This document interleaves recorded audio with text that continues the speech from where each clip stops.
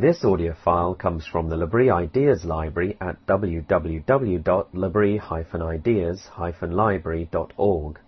The library contains over 1,000 lectures and discussions which explore questions about the reality and relevance of Christianity. We ask you to respect the copyright for this audio file which belongs to L'Abri Fellowship. The file is for personal use to share with friends, family and colleagues, but please do not publish the material in any format or post it on a website without seeking permission from L'Abri Fellowship. Please note that views expressed in the lecture and discussion time do not necessarily represent the views of L'Abri Fellowship. So why don't we get started?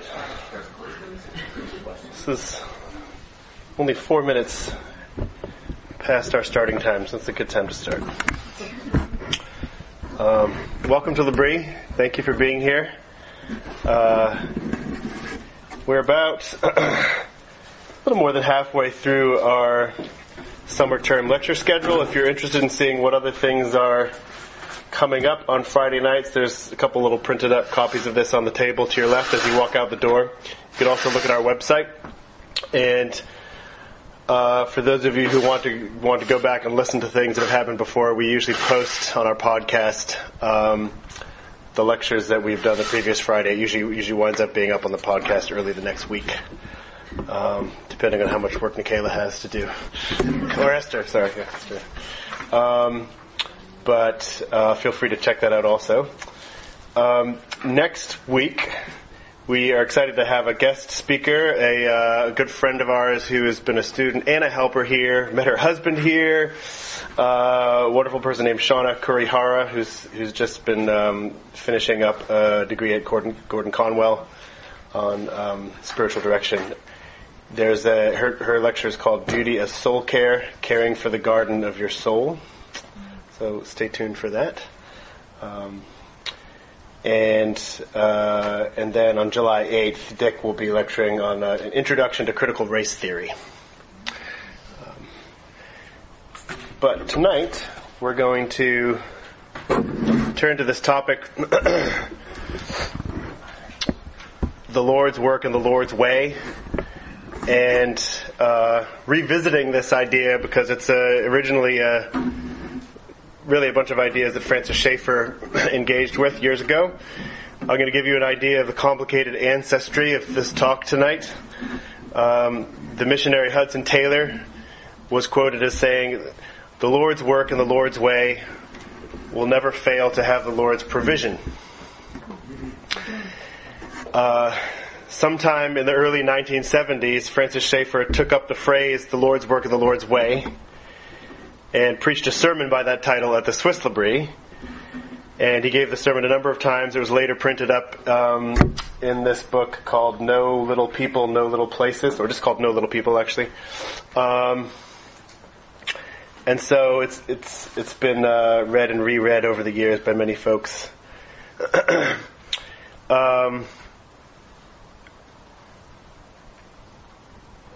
Francis Schaeffer also articulated a lot of the same ideas and expanded on them more in his book True Spirituality.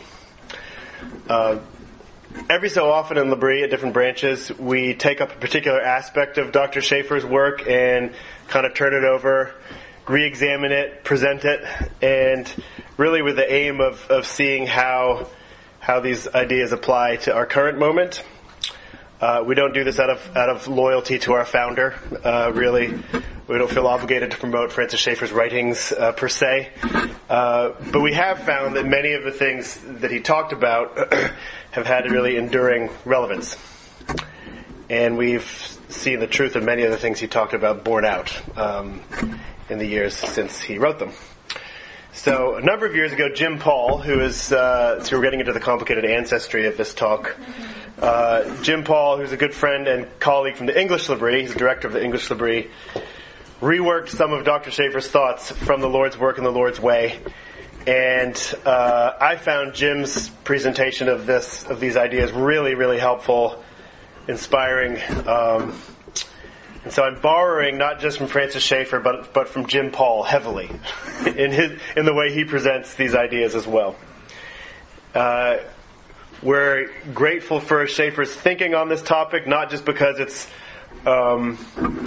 biblical or helpful or true or relevant, that it is those things. But it's also because Francis and Edith Schaeffer took these ideas very, very seriously and really attempted to live them out that L'Abri came to exist at all in the first place. So the Lord's work and the Lord's way is not just an idea that L'Abri has emphasized. It's really, L'Abri is in a sense the fruit of doing the Lord's work in the Lord's way.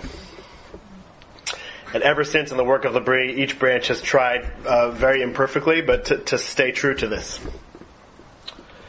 And much of what in L'Abri we call our faith principles, the faith principles that L'Abri is founded on and operates by, is really founded on these ideas I'll be sharing tonight. So what I'm presenting to you tonight is sort of a jumbled collage of Francis Schaeffer's thoughts from his sermon, from the book True Spirituality, from Jim Paul's lecture, and from observations of living and working in L'Abri for 15 years. Actually, more than half of my working life, just realized. Scary. I'm not going to go to great lengths to footnote and give credit in all the places where credit is due. It would be very, very cumbersome to do that. So it's kind of the L'Abri way to plagiarize each other shamelessly. Hopefully Jim Paul agrees. So this is what you're going to get tonight. I would recommend, if you want to hear perhaps a better, more clear presentation of these ideas, go find Jim's lecture on the L'Abri Ideas Library online. In the sermon, The Lord's Work and the Lord's Way, Schaeffer addresses what he considers the central problem of the church in his day. And I think he would probably say the same thing today, or at least we can recognize that it is still a central problem. And before we talk about what the central problem is, I want to back up and get a running start so that it'll make sense when we get there. The Lord's work is difficult. There's a lot to be done in the world to advance the kingdom of God. So to be a Christian is not a small thing. It's not a trivial calling. We're called to monumental tasks as Christian people. And he begins his sermon really talking about the need of this generation to speak prophetically into the world with tongues of fire. He's quoting a hymn. Speaking prophetically into the world to persuade people of their need for Christ, to contribute to the growth of the church and the advancement of the kingdom, and to make a tangible difference in the world. So we need to go about the Lord's work in the Lord's way, which Francis Schaeffer equates with living in the power of the Spirit. So to do the Lord's work in the Lord's way is to live in the power of the Spirit. Christian people need to have the power of the Spirit, and the Lord's way and the power of the Spirit are really synonymous. He uses those things as interchangeable. They're completely connected. To work in the Lord's way is to live in the power of the Spirit. So the phrase, the Lord's work and the Lord's way, highlights a distinction that's well worth reflecting on from the outset, I think. And the distinction is this. There's work that Christian people do for the Lord. There's preaching, there's teaching, pastoring, going to the mission field, evangelizing, raising kids, running businesses, making art, starting schools, studying medicine, psychology, farming, economics, whatever it is. There's lots of work to be done in honor of Christ. But there's also the way Christians go about doing it. There are, on the one hand, goals to reach, serving in the kingdom of God, but there are also methods we use in reaching those goals. There are tasks we need to achieve for the church, but there's also the kind of people we are as we strive to achieve those tasks. So you get the idea. There's in a way, we're talking about ends and means. There are the ends, which is the work, and there are the means, which is the way we go about it.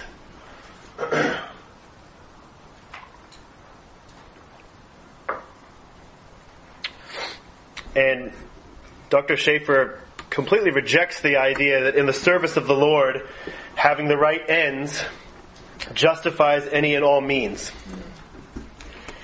he insists, and he's right, that it's really, really, really important not just that we have kingdom goals in mind, but how we go about pursuing those goals. Jesus did not just give us a list of destinations or targets to aim for. He offers his life as the life to imitate.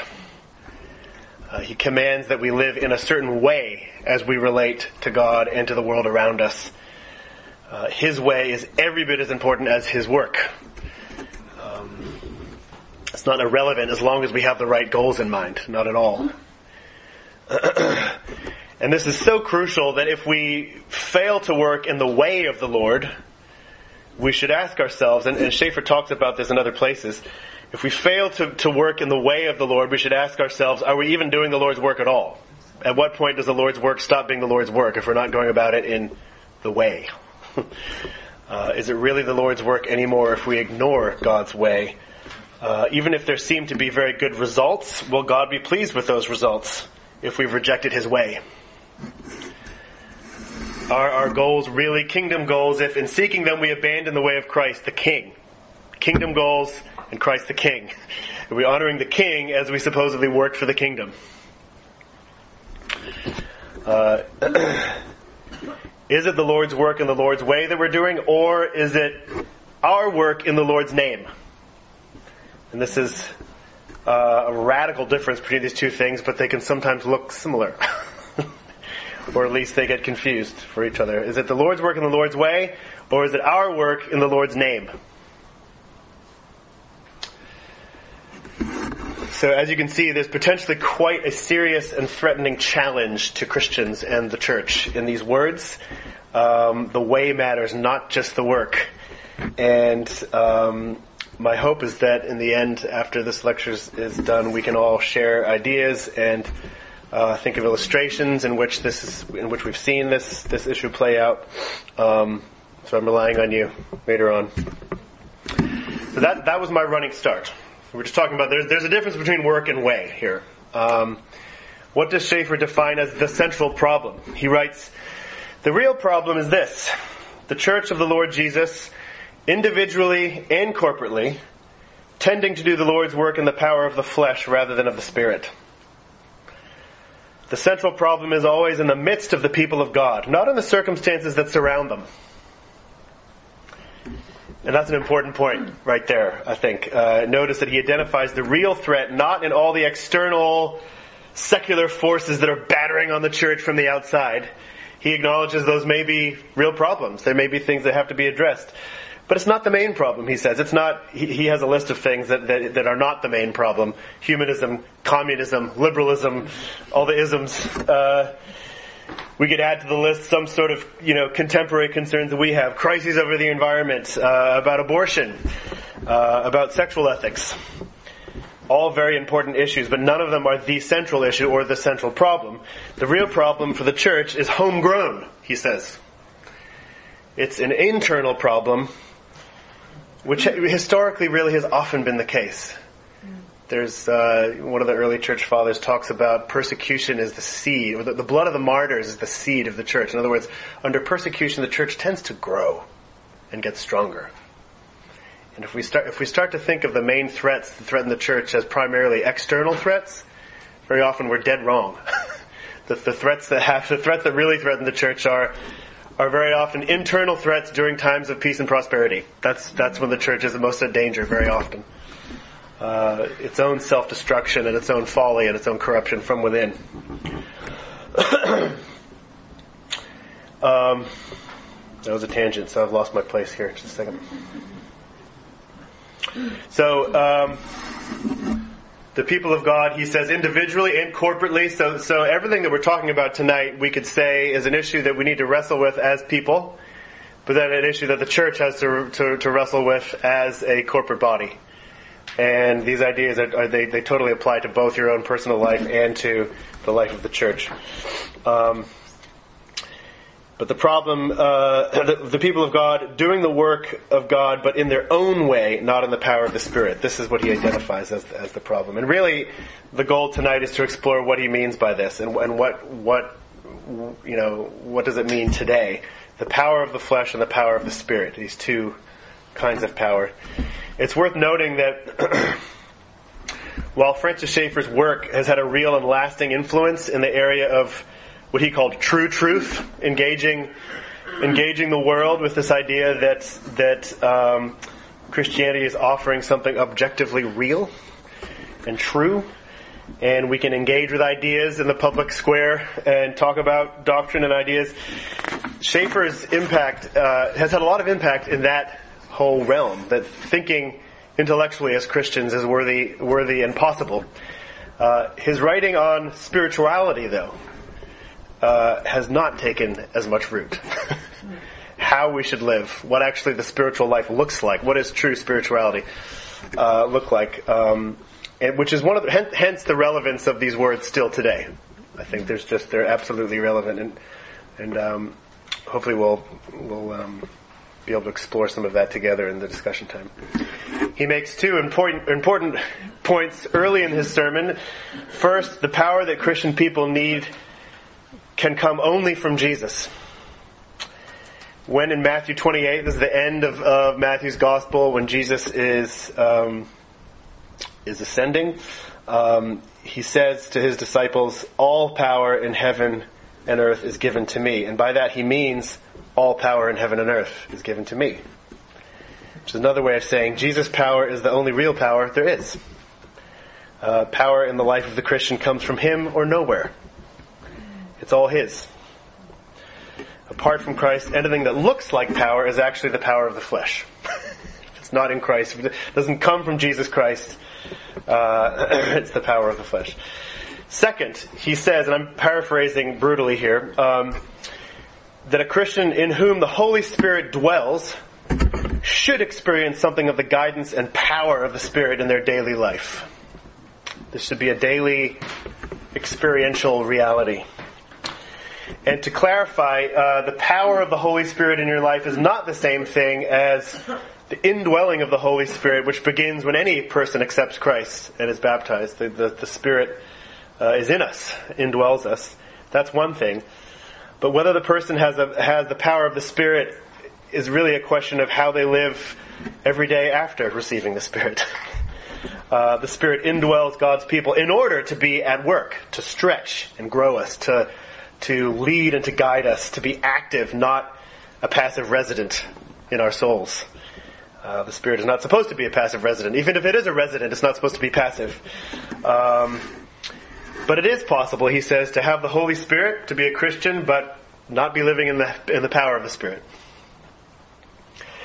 And this is a challenge. And it gets even more challenging to me, because he says, to have the power of the Spirit, we really need to start by recognizing our absolute need for the power of the Spirit in our lives, which is to say, recognizing that there's no power in ourselves. There's no spiritual power in ourselves. We need to recognize our need for the Spirit's power. Without recognizing our need for the Spirit's constant work in us, we will never know what it is to have the power of the Spirit. We won't even get started in much of what the Christian life calls us to. And we need to realize that the Spirit's power is just as important for living the Christian life as the work of Christ is for salvation. To say that we trust in the cross of Jesus for our salvation, but then to try to earn God's acceptance by offering our good works to Him, this is actually to reject the work of the cross and to lose its benefits.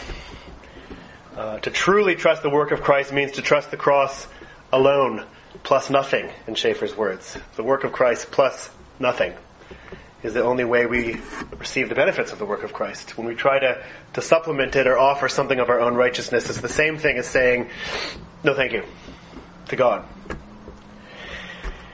We relate to the power of the Spirit, Schaeffer says, in a similar way.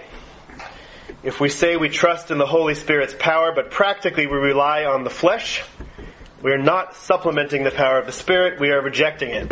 We're losing it. We're opting out. We're missing out on spiritual power. So we come to the Spirit in need of spiritual power in as helpless a way as we come to Christ in need of justification. In as helpless a way. this is very convicting to me because I'm thinking, how often do I think of the Holy Spirit in this light? How often do I think of the Christian life essentially as accepting what Jesus has done for me, and then you just get to work, right? How often do I acknowledge that to accomplish anything of value in God's eyes, it needs to be the work of the Spirit in me? Not, maybe sometimes, not as often as I should. How often do we talk about this in church? I don't know. So the central question that Francis Schaeffer is asking is this: as we go about the Lord's work, what power do we rely on to accomplish it? What power do we trust in to be effective?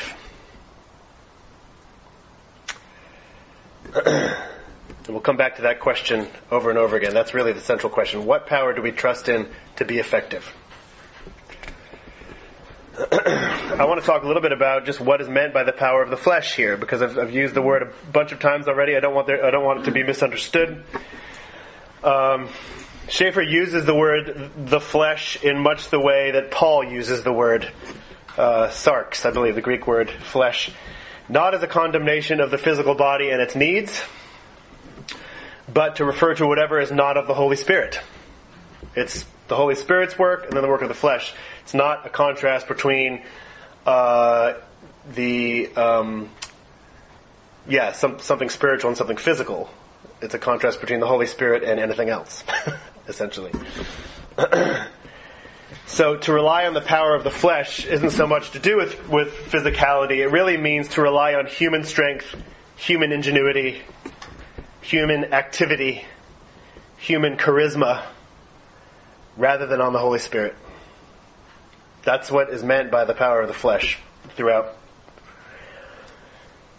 Schaeffer warns against a kind of Christian activism which places its hope and trust in the efforts and expertise of people.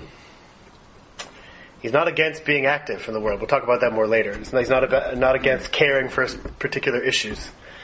But he warns against a kind of activism which places its ultimate hope and trust in human effort and expertise. He refers to a statue in Paris of Napoleon. I think it's one of the statues with Napoleon is standing with his hand in his coat, which is just the epitome of kind of the modern view of life. It communicates the spirit of our age. It screams, this is Schaeffer's words, I did this, I do this, I will do this. I am the one that affects the world. I am self-sufficient and independent. I decide the direction of my life. I'm writing this story. This is the flesh. Autonomy and self-reliance. And this is in radical contrast, says Schaeffer, to the attitude of Jesus Christ himself, who actually has authority, and yet who in Gethsemane says, not my will but yours be done, to his Father. He contrasts the sort of spirit of Napoleon, this finite, completely deluded individual, with the attitude of Jesus Christ himself. So, human activity, even with the best intentions, is not and cannot be the basis of the Christian's trust. And here are some biblical examples that drive this point home. Some of them are examples that Dr. Schaeffer mentions. There's one or two in here that came to my mind as well. So in the book of Exodus, the people of Israel follow the pillar of cloud in the wilderness in the daytime. They follow a pillar of fire at nighttime. When the pillar stops, they stop. When it moves, they move. Whether God moves ahead or not is what determines whether they pack up camp or unpack camp. They never run ahead of it. No matter how good their ideas seem, they follow the Lord's path in this very, very daily, deliberate way. Sometimes He parks them in one place for a long time. Sometimes they march every day. They move when He says move. A negative example, I think, I'm just going to mention it in passing, though, is the first king of Israel. Once the time of the judges is over, and Samuel anoints Saul as the first king. Saul never really trusts the Lord, does he? Instead of waiting and listening and obeying the commands of the Lord, he takes matters into his own hands, tries to get in touch with the spirit of Samuel, who has died, for guidance. And this is Saul really relying on his own notions of effectiveness, his own notions of expedience, when God seems to be slow in responding. God is not keeping up with my schedule of what needs to be done here. And so I'm just going to come up with another plan, alternative plan. This is really the reason why God removed the kingship from Saul. It's like, you're not the one. At the very beginning of the book of Acts, Jesus tells the disciples to wait until the Spirit comes. Perhaps to teach them this lesson at the very beginning of the newborn church. Don't do anything yet. Wait for the power of the Spirit. You can't do anything yet without the power of the Spirit. If you do, it'll be the wrong thing. Wait until you receive the power of the Spirit. Then you'll know what to do. Then you'll have the power to do it. Then you'll have the words to speak. Francis Schaeffer says that the message to the early church was not, Christ has risen, now let us be busy. It's not, and this is again a quote, not a matter of being saved and then simply working hard, which I think is really kind of the way many of us view our faith. We're saved. Okay, time to work. Now it's about me. Now I'm doing my part, right? Jesus did his part, now I'm doing my part. He says that's really a misunderstanding. It's not about how busy we can make ourselves, even with the right goals, even with very, very good and lofty aims in service of God. Later, he fleshes out more what he means by living in the power of the flesh. What does reliance on human activity and expertise look like in more recent times? Those were all biblical examples. And so this is a quote from the Lord's work in the Lord's way. And I'm going to spend quite a bit of time sort of processing this quote with you. Is it not amazing, though we know the power of the Holy Spirit can be ours, we still ape the world's wisdom, trust in its forms of publicity, its noise, and imitate its ways of manipulating men? If we try to influence the world by using its models, we are doing the Lord's work in the flesh. If we put activity, even good activity, at the center, rather than trusting God, then there may be the power of the world, but we will lack the power of the Holy Spirit. The key question is this: as we work for God in this fallen world, what are we trusting in? To trust in particular methods is to copy the world and to remove ourselves from the tremendous promise that we have something different. The power of the Holy Spirit rather than the power of human technique. So, what are some examples of the kind of things Schaeffer mentions here? He doesn't flesh them out. He doesn't list examples of what he means by the world's wisdom, by publicity and noise, by manipulation, by methods, by technique. But I think we can, with a little thought, we can fill in what he means here. And I'm just, my examples are sort of arbitrary. They're what came to my mind. The world's wisdom. We tend to give, even the church tends to give great authority to the conventional wisdom of how things are done at the particular time in which we live. We tend to launch church programs to meet every perceived need. An evangelism program, a young adult program, a discipleship and Christian growth program, a young singles program.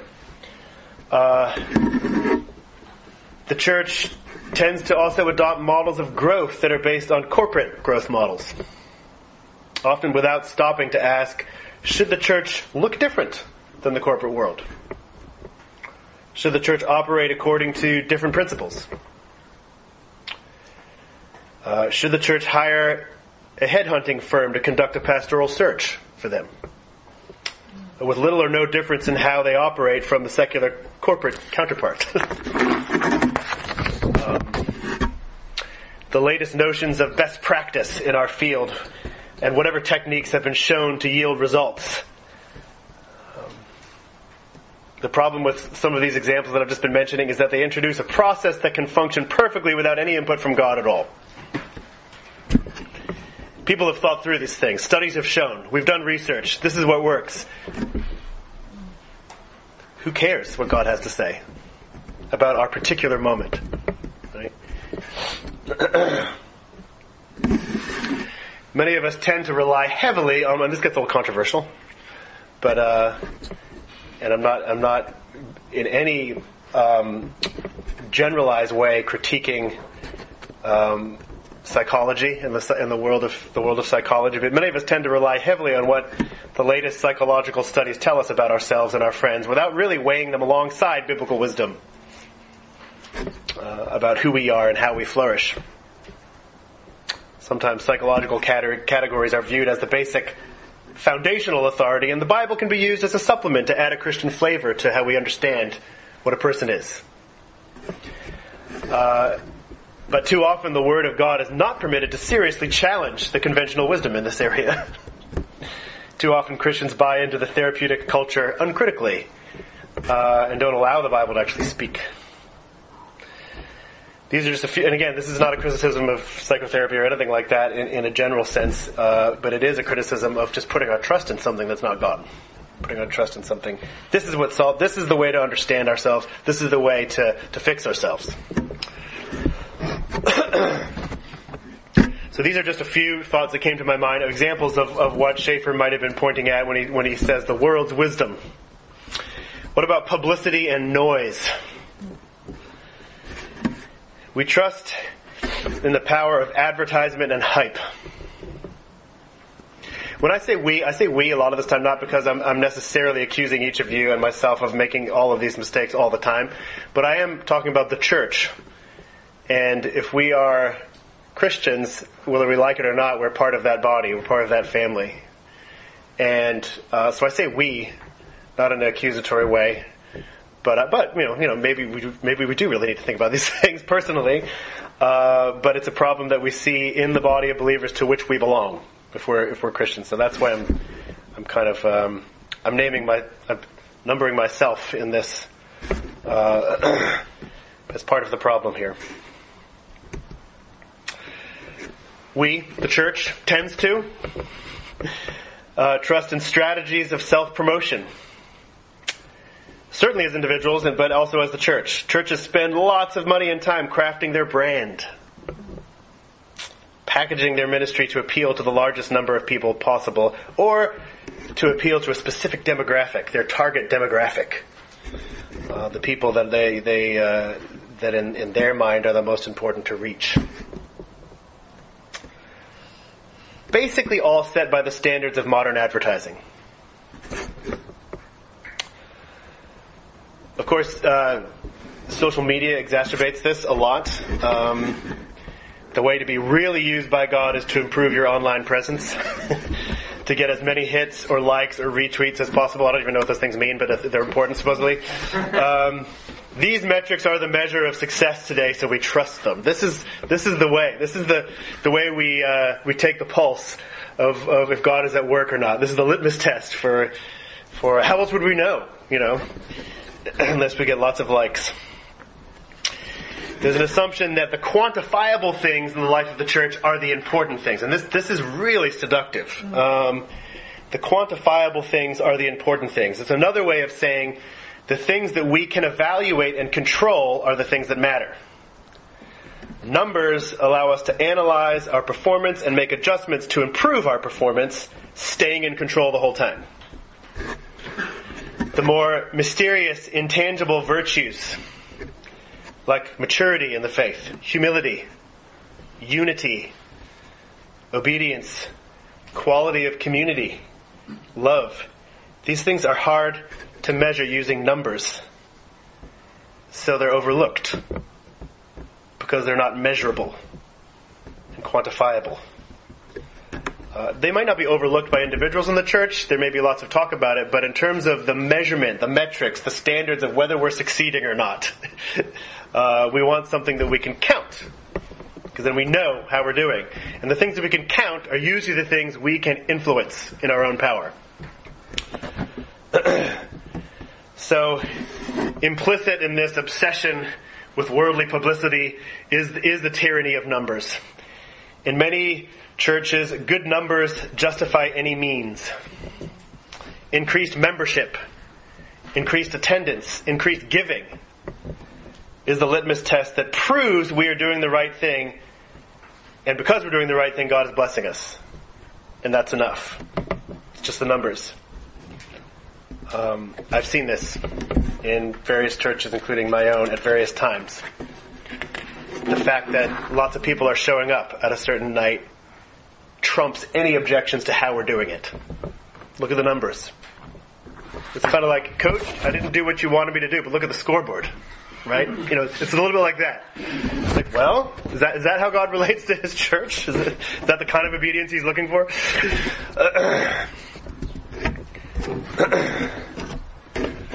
Related to this is the obsession with celebrity.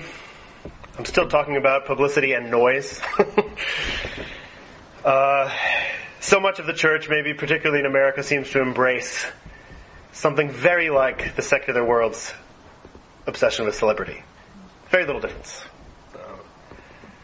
God's work will really take off if our pastor is a huge charismatic personality. If he or she looks great on stage and has a brand that draws a crowd. We know God's work is really being done based on the number of people streaming that sermon online all over the country or world, or the number of digital downloads of that sermon. If these things are happening, it excuses any number of other ungodly behaviors. When the church does this, it's a good time to ask, is it God that we are relying on? Or is it celebrity, publicity, noise? What comes to mind here is, I'm not going to just hate on Mars Hill, but the podcast, The Rise and Fall of Mars Hill, was very sobering and painful to listen to, but also sort of chronicles something about this kind of thing, the celebrity pastor and the seductiveness of that, and the growth that no one can deny. But what's actually going on? What's at the base of it? What's the way? It may be the work of God, but what is the way? And if the way careens too far off from God's way, is it the work of God? I don't think we can necessarily say that. We don't have authority to say that necessarily, but it's a good question to ask. What about another thing that Schaeffer mentions in that paragraph is manipulating people. And manipulation can take many, many forms. Jim Paul, in his reworking of this sermon, suggests that Schaeffer might have had in mind some of the very, very successful cults of the 60s and 70s, in which very charismatic leaders were masters of manipulation, and thousands of people getting swept up in their grand visions because of really the power of personality. And when you have a powerful personality, a charismatic personality, it can be used to manipulate lots and lots of people. And this is one of the things that Schaeffer talks about. Is why does the church ape this thing that's going on that has nothing to do with the church? Why are we imitating that? Another example of manipulation, as a church musician, I can say that the way music functions in many churches is manipulative. Not always, thank God, but I think there's examples that maybe most of us can think of where very little room is left for the Holy Spirit to do what He wants to do in our times of worship. The atmosphere is carefully managed I was just talking to a friend today, his home church back home recently just introduced the synthesizer pads providing background sound throughout the whole sermon. Throughout the whole service. During the announcements, during the prayer, during everything. It stops for the sermon, but other than that, there's just this... this is trying to manage an atmosphere. First of all, it's knowing what the atmosphere should be. How in the world do we pretend to know what it should be? And managing it, controlling it, orchestrating everything down to smoke machines. The use of highly sophisticated lighting techniques that are perfected in order to achieve a whole atmosphere. The music often does not encourage the participation of a congregation, but functions as an on-stage performance for an audience, both by the sound mix and overall volume. If you can't even hear yourself sing, you're not really going to. But also by the tone and presence and body language of the music leader. It's obvious when it's a concert. And I this is getting very personal. I'm sorry. Worship songs are carefully crafted to take you on an emotional journey, and there's almost never a moment in which you're not sure how you're supposed to feel. Right? I'm supposed to feel this way right now. I'm supposed to feel that way now. So you're being told in a million different ways. You're being signaled what you're supposed to feel at any given moment. And I think this is manipulative, honestly. And I love music directors, and it's a hard road to go. You get a lot of criticism from every side. So I'm not just trying to be a curmudgeon, but there are ways of approaching it which really attempt. They're human attempts to control humans, to create an experience that leaves not a lot of room for what the Spirit of God might want to be communicating to people at that given moment. Do we leave room for that? So, what do we make of all these things? What Schaeffer calls our attempts to ape the techniques of the world. Are church programs bad? Is attending to what is considered organizational best practices bad? Is wanting to get the word out about our church bad? Is carefully arranging a worship song bad? No, not necessarily. But putting our trust in these things as the real source of effectiveness is bad. That's what's being warned against. Because this trust actually displaces our trust in God. It blunts our openness to His guidance and His leading, and it cuts ourselves off from His power. Elsewhere, Schaeffer makes a helpful distinction between unbelief and what he calls unfaith, which I think is at the root of our tendency to rely on the flesh. He says Christian people who affirm the truth of the Bible, they have belief. They're believers. There's obviously a real difference between someone who believes and someone who lives in unbelief. Someone who doesn't believe the Bible is true, doesn't believe the claims that it makes, doesn't believe that God is there or real. But even for the Christian person that does believe, they can still live in unfaith, a state of unfaith. They believe the claims of the Bible, but practically they live as if none of it was true.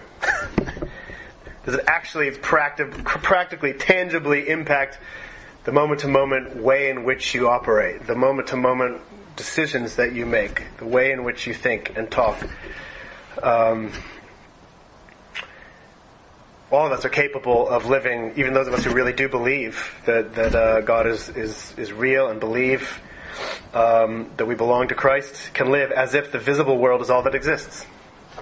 We can live as if God did not really hear and respond to prayer. And this is what Schaeffer calls unfaith. It's not the same thing as not believing, but it is, in a sense, not applying what we believe in any way that makes a difference in our life. So, this is the state out of which believers trust in human strength rather than the Spirit, I think is what he's saying. What are some of the potential consequences of doing the Lord's work in the power of the flesh? What happens? What's the fruit of it?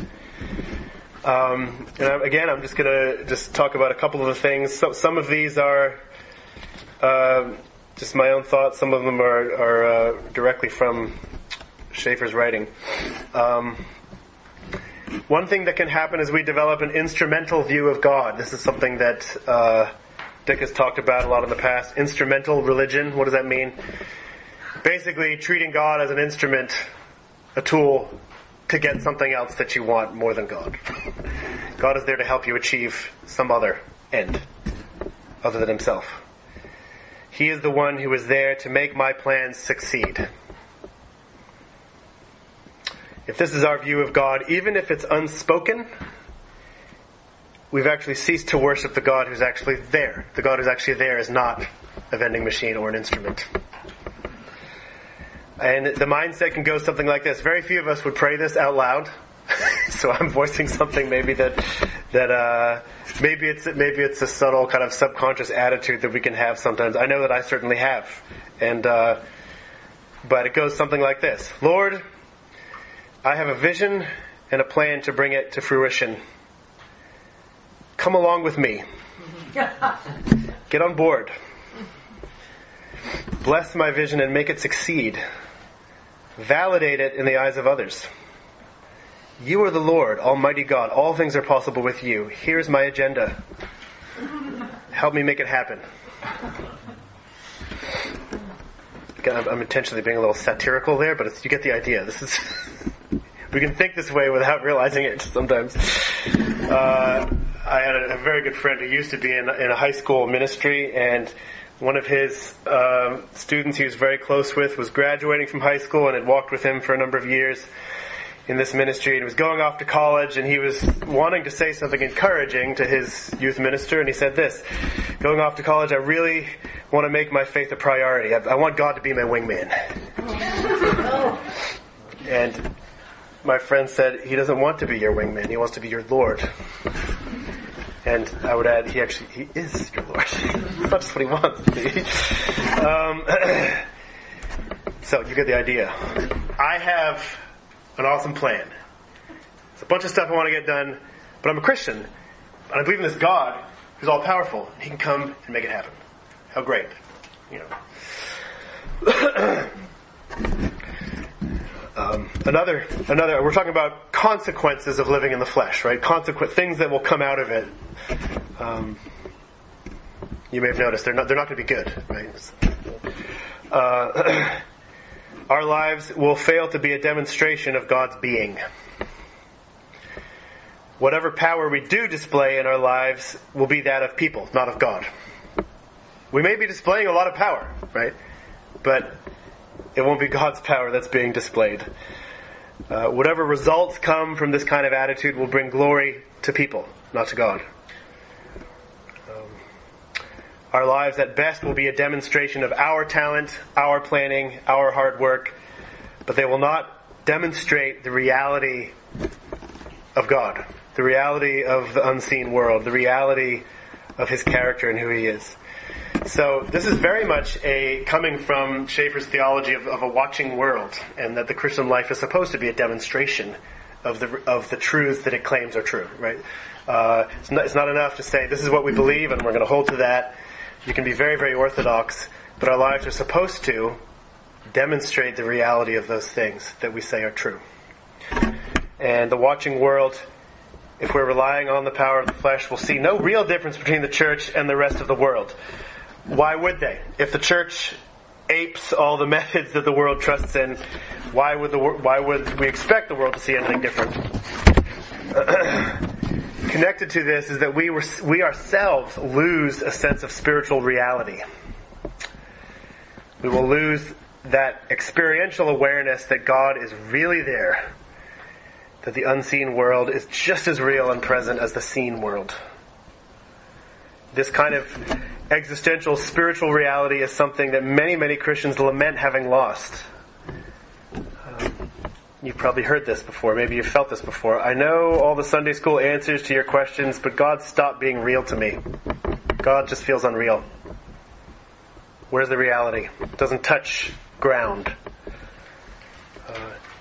In a sense, this shouldn't surprise us if, because of our failure to trust God, we never give Him the chance to act in the daily tangible things of life. Of course He becomes unreal to us if we're not actually really open to what He's going to do, rather than asking Him to come along with us.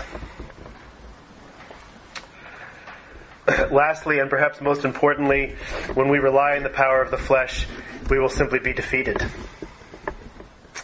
Eventually, or right away, we will be defeated because the battle we are fighting is a spiritual battle, not an earthly one. And Schaeffer talks a lot about the spiritual battle that's going on all the time, and spiritual battles require spiritual weapons. And he draws on Ephesians 6 here. I'll just read the passage. It's the well-known passage about the armor of God. This is Ephesians 6, verse 10. Finally, be strong in the Lord and in the strength of His might. Put on the whole armor of God, that you may be able to stand against the schemes of the devil. For we do not wrestle against flesh and blood, but against the rulers, against the authorities, against the cosmic powers over this present darkness, against the spiritual forces of evil in the heavenly places. Therefore, take up the whole armor of God, that you may be able to withstand in the evil day, and having done all, to stand firm. Stand, therefore, having fastened on the belt of truth, and having put on the breastplate of righteousness, and as shoes for your feet, having put on the readiness given by the gospel of peace. In all circumstances, take up the shield of faith, with which you can extinguish all the flaming darts of the evil one, and take the helmet of salvation and the sword of the Spirit, which is the word of God, praying at all times in the Spirit with all prayer and supplication. There's a lot to glean from this text. Obviously, maybe you've heard sermons on it. But the battle is not of flesh and blood, so to engage with fleshly weapons will not get us anywhere.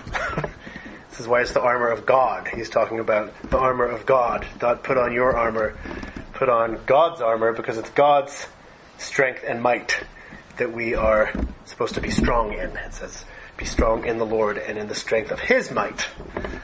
It's God's power and strength that is our protection and our strength. Schaeffer talks about this a little bit like, living in the power of the flesh is a little bit like trying to fight a demon with a sword, and the sword passes right through it with no effect. The only way to combat spiritual evil is with the spiritual weapons that God is going to provide. So the whole armor of God, Schaeffer says, he says this about the whole armor of God. There is nothing in this list that the world accepts as a way of working. But there are no other ways to fight the spiritual battle. So, as we head out into the world, we talk about, the way I'm going to work today is with the breastplate of righteousness. These are not things that the world honors as being worthwhile or even real. Interesting to note also that Paul's pronouns here he's using in terms of who he's addressing, it's all plural. He's talking to a group of people, and so much of what's referred to as the armor of God has to do with things that are done corporately. It has a lot to do with unity. The armor of God put on in unity, a whole body of people, not just you in your room looking in the mirror in the morning and putting on your armor. It's not that. Okay, so that's just kind of doing a little bit of a deeper dive on what the power of the flesh is. Now I want to talk about the power of the Spirit. What's the difference? What's so great about that? What does it mean? Well, the power of the Spirit, Jim Paul talks about this quite a lot, is Christ planting a seed in us and bearing fruit through us by the power of the Spirit. It's about being fertile ground for what Jesus Christ is going to plant in us and what He's going to bring to fruition through the Holy Spirit. And what does this look like? I'm going to really kind of go through some of Schaeffer's categories here, some of his headings in the sermon. It looks like being led by the Spirit. After Jesus' baptism, He is led by the Spirit, the Gospel says, into the wilderness. And Schaeffer says, how much more do we need to be led by the Spirit? Jesus Christ allowed Himself to be led by the Spirit. He didn't say, I'm the second person of the Trinity. I'm going to lead myself. Thank you. I've got this. No, he submits to the leading of the Spirit, and the Spirit leads Him into this time of testing, very intentionally, at the outset of His ministry. And this is a necessary progression, Schaeffer says, receiving the Holy Spirit and then being led by the Holy Spirit. This is not just, very often, this text he's referring to is the text where Jesus is baptized and the Holy Spirit descends and God the Father says, this is my Son, and then the Spirit immediately leads Him into the wilderness. And very often, Schaeffer says, and it's true, this is sort of a proof text for the Trinity. People talk, there it is! The word Trinity never appears in the Bible, but there it is! Right? great. I mean, the Trinity is present fully in that text. That's beautiful. But we miss a lot if we just treat it as a proof text for the Trinity. Really, this is a model for our lives. Christ, by allowing himself to be led by the Spirit, is the picture of what a human life should be. The perfect human is guided by the Holy Spirit. We need to look to the Holy Spirit as the director of our steps in all of life every day. And I'm not going to get into a whole lot of depth in terms of what the guidance of the Spirit is and how we discern these things. We can certainly talk about it in discussion time, but it's there's lots and lots of things that can be said.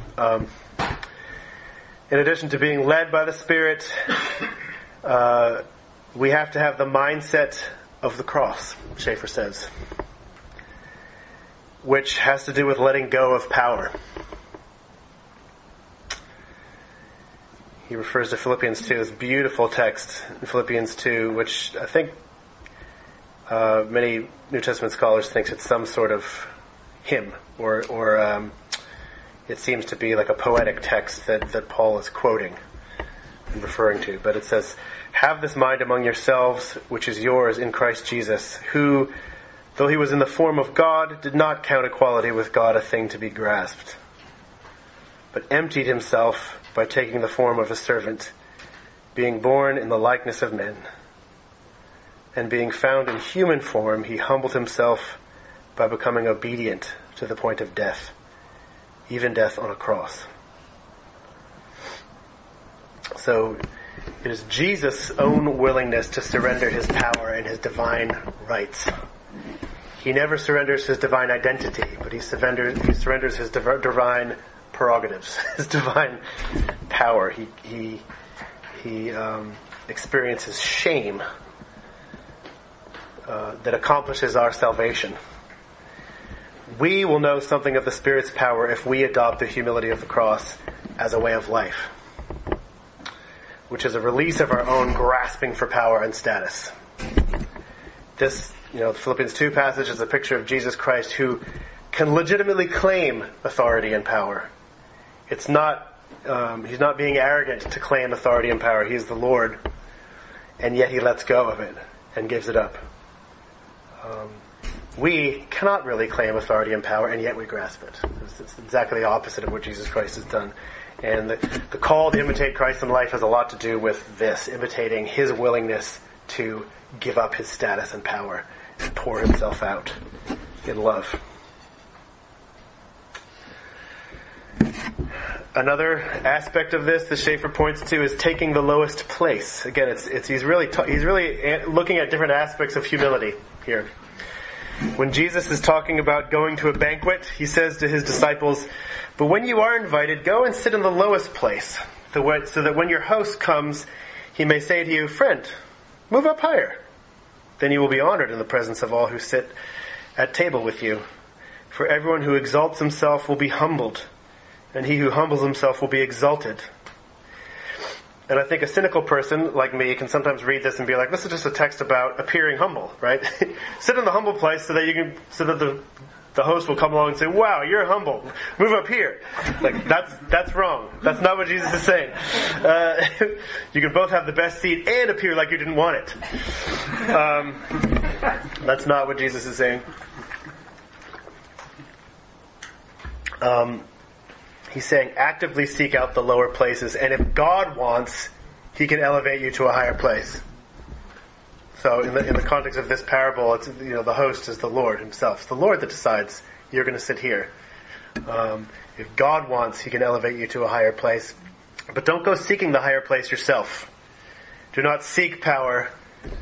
Strive to be the servant of all. And this is certainly what Jesus is getting at when his disciples are arguing over who's the awesomest and who's going to be the best, and he's like, you have completely missed the point of what spiritual leadership is, actually. It's servanthood. So, we like the attention maybe of the highest place, but this is living in the flesh. To live in the power of the Spirit, Christian people should let go of the desire for status, rank, and prestige. And he says that. This is a really interesting quote here. He's referring to God here. He does not want us to press on to the greatest place unless He Himself makes it impossible to do otherwise. Don't seek the highest place unless God makes it impossible not to. That's quite radical, isn't it? And he goes on. Even if we have an office, like parent with a child or elder in a church, it is only the office which sets us apart. We are no greater than those over whom we have authority. If we have the world's mentality of wanting the foremost place, we are not qualified for Christian leadership. This mentality can lift us into ecclesiastical leadership or fit us for being a big name among men, but it unfits us for real spiritual leadership. To the extent that we want power, we are in the flesh and the Holy Spirit has no part in us. This whole idea of seeking the highest place, seeking a place of power and influence unfits us for spiritual leadership is very challenging, I think. Elsewhere, Francis Schaeffer says that Christians should ask themselves, whose feet am I washing? And if you don't have an answer for that, then something's wrong. Whose feet are you washing? I think that as a metaphor for serving people in general, I would say. But so this has very real application today. I think the idea of getting evangelical people into offices of power as the strategy for doing the Lord's work can be completely misguided. Often is very misguided. The end goal might be honorable. The end goal might be to bring about revival in this country, to transform the culture for Christ. These are very high and lofty and good things we're supposed to be praying for. But to put our trust simply in getting the right people into offices of power. As if, this is to use one of Ronald Reagan's economic terms, but if we're trying to get the right people into offices of power, as if Christianity will automatically trickle down, right? And transform our culture for the better, from the top down. This is a pipe dream.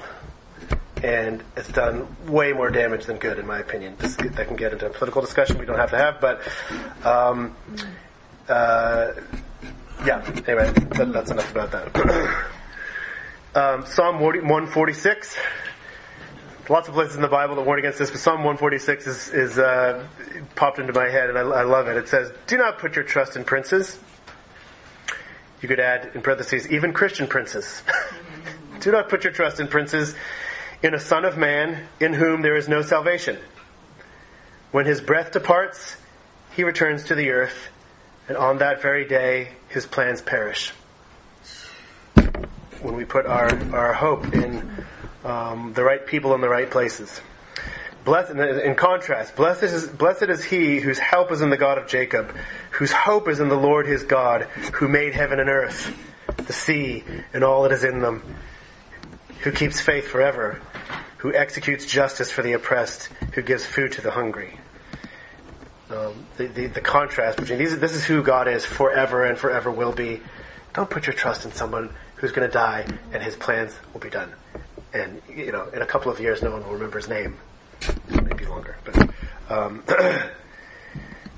so the hope that putting Christian people in positions of power will solve our problems, I think, fails to recognize the truth of what the Lord says to Paul. Paul in 2 Corinthians 12, this is the passage he's talking about, the thorn in his flesh.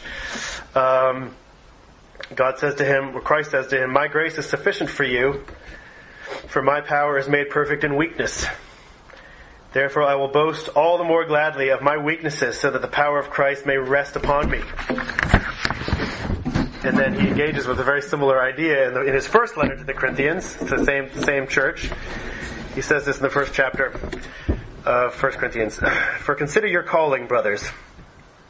Not many of you were wise according to worldly standards.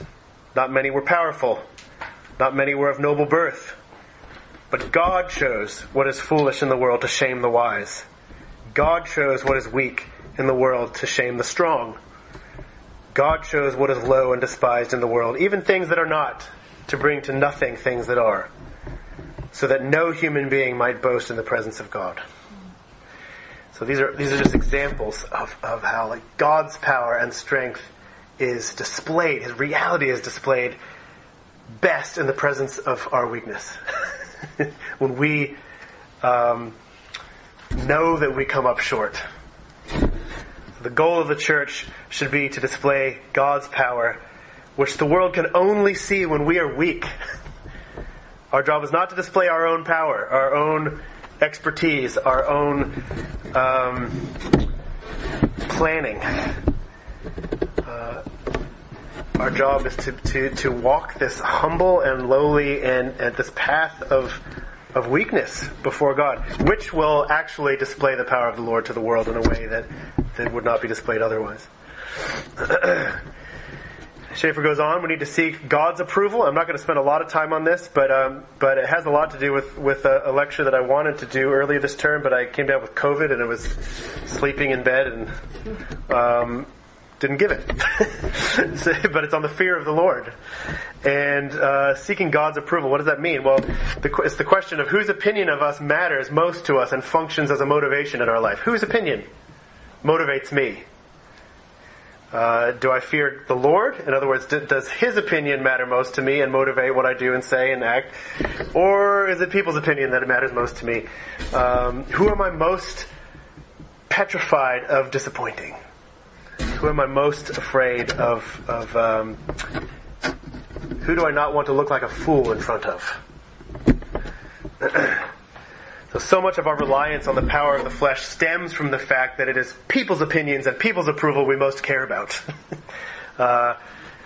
So we try to excel by the standards of the people around us. We fear being labeled a failure by their standards, by being found wanting by their standards.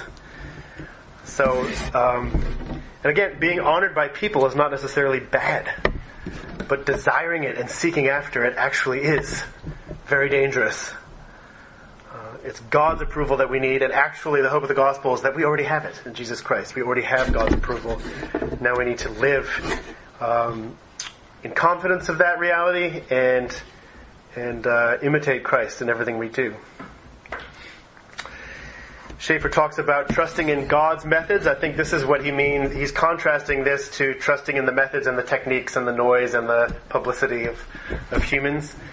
And Jim Paul notes that it's actually sort of a misnomer because it's not really God's methods. It's to the extent to which God has a method.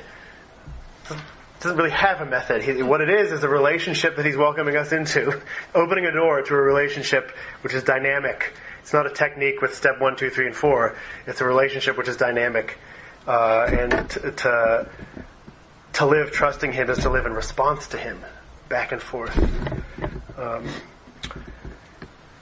Sometimes in L'Abri we talk when there's trouble or things that have to be addressed, and we're like, how do we solve this? And then in L'Abri and the trustees, we get together and we scratch our heads together. And the director, the chairman of the trustees, who's one of the directors of the Dutch L'Abri, his name is Rob Ludwig. He says, "Are we trying?" This has come up several times. Are we trying to come up with a structural solution for a spiritual problem? Are we trying to come up with a structural solution for a relational problem? In other words, rather than really getting into the weeds relationally with God and with somebody else, are we just trying to come up with a rule so we don't have to deal with it, right? And this is certainly a risk. There's a problem. We should come up with a policy rather than be vulnerable and talk through difficult things with somebody, trusting that the Lord will be there with us. And again, similarly to when we talked about the power of the flesh, we talked about what are some of the things that result from it, what are some of the fruit, what comes out of it. Similarly, we can talk about implications or what comes as a result of living in the power of the Holy Spirit. It's going to contrast in almost every way. Our lives will be a demonstration of God's being and His reality. Not just His morals. Sometimes we think that we want to demonstrate God's truth or God's, what God declares as right and wrong. And it has to do with the morality of our own living, and that's very good and true. But what about our lives demonstrating that God is even there? A much more basic belief. The world will see, and I think we ourselves will see, that God is at work. And there's no doubt that it is God at work because it'll happen in the context of our weakness, of our limitedness, of our humility. It will happen in the context of our emptiness, our prayer, And I think this is something that is played out again and again and again in L'Abri. I think this is where some of our own experiences in L'Abri, we could talk all evening about the ways in which God has shown His reality and has really honored Francis and Edith Schaeffer's desire that L'Abri would be a demonstration of God's reality. The reality of prayer, that God actually responds to real prayers about real things. It's not just, prayer isn't just about entering into some mystical state. It can have very, very tangible results in the real world because God is real and He responds and He hears us. There's no reason, we often say this, there's no reason, humanly speaking, that L'Abri should exist.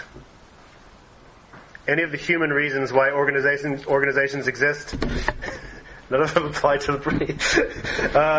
It only exists because God has sustained it from the beginning, and God has continued to sustain us in all the different branches. And we talk about institutional weaknesses of L'Abri, things that we have, that from the very beginning have been a part of how L'Abri operates intentionally.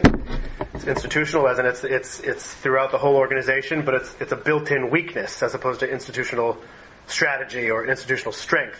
It's institutional weakness, and these institutional weaknesses are intended to display the reality every day that God is real, God is there, He responds to prayer, the Holy Spirit is active, both to the world outside, whoever happens to be looking, but also to the people within L'Abri, who need to be reminded of that every bit as much. That God is real and He's faithful and He responds. What explanation could there be for L'Abri's existence other than God? Is it the good financial planning? Is it sound and continuous fundraising? Effective marketing and advertising? Efficiency? Ability to predict trends in every generation? None of these things happen at L'Abri. When we trust God and witness the Spirit work in our weaknesses, we will actually grow in our awareness of spiritual reality. We will grow because we will see God at work. So this kind of spiritual awareness only comes from trusting in God and not in our own resources, in our own activism, in our own expertise. It's only then that we actually see God work. And so Schaeffer says a lot about the restoration of this experiential connection to God. It's not just about having the right ideas. That's very important. It's important to think true thoughts about God. But it's also important to actually experience that as a reality in our daily life. But what he's saying is the extent to which we trust God is the extent to which we will grow in a sense of that reality. Trusting and then seeing Him work. Something that I think we could certainly apply in this context is that there are good reasons I think to be suspicious of growth for its own sake. Whenever growth is talked about as a virtue in itself, I think we need to be very careful. Sometimes to do the Lord's work in the Lord's way, we need to be suspicious of growth. And this sounds stupid, of course. It sounds crazy. How could church growth ever be a problem? Of course, the Bible teaches us that God will grow His church, and the church will grow, and that the nations will hear and come, and the nations are the inheritance that Jesus gets for what He's done. And so there's nothing wrong with the church growing. We should be praying that it grows. We should be seeking to help it grow. God is growing the universal church in a sense that's invisible to all of us, though, and I don't think there's really a promise that every individual church will grow, or should. Neither is there a promise that if a church does grow, it's the work of God. If a church grows for the wrong reasons, it's not the work of God. Growth can simply be a result of feeding people lies that they want to hear. That is the way some organizations grow. Or being so sensitive to what might offend people that no one is ever really challenged with the truth. That can grow a church.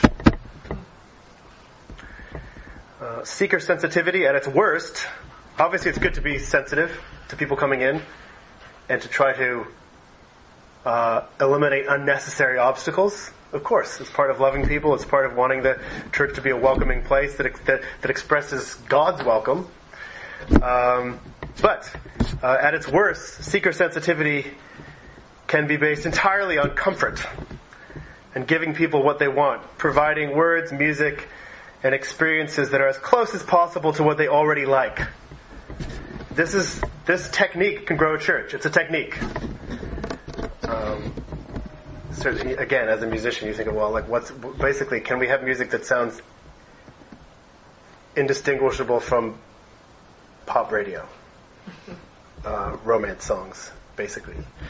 That's totally an unfair generalization, but some music, it's like, well, is there room for something else? Maybe that someone hasn't heard before in church. I don't know. So in the name of growth, there's tremendous pressure to file down the rough edges of biblical truth, to reinforce whatever is most appealing to people about the culture around us. If we rely on the tools of the world, the publicity, the noise, the manipulation, to use Schaeffer's words, he warns us, the devil actually honors these tools. The devil honors them because they give glory to people and not to God. So to view growth in numbers as the sure sign of God's approval is a total mistake. It's very dangerous. To trust in growth in itself is a great temptation. Growth is not intrinsically a virtue. What if, and this is just a hypothetical, what if God's desire for a particular church is that it will stay small while its people will grow in the knowledge and love of Christ and in maturity? What if God's plan for a church is not explosive growth, but deep discipleship of the people that are already there? Can we bring ourselves to accept that this might be His plan for our church? Or is growth, this notion of growth, intrinsically have the authority? Very similar issue, I think. We could be suspicious of speed and efficiency for their own sake. Sometimes in God's timing, the rate of spiritual growth and healing and maturity is slow.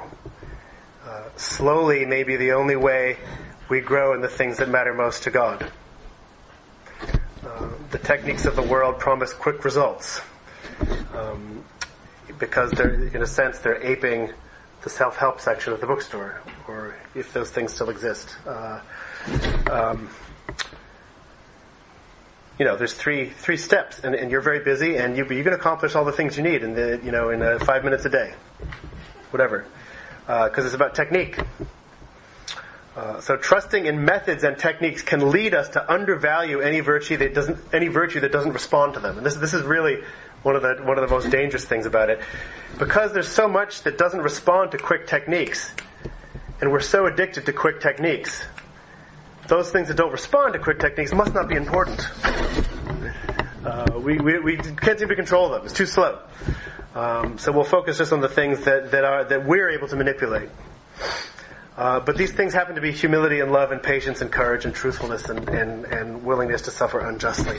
And it's the essence of what it is to be the Christian. These are slow things. People grow in them slowly through life experience, through suffering, through lost relationships, through any number of different painful but long drawn out processes.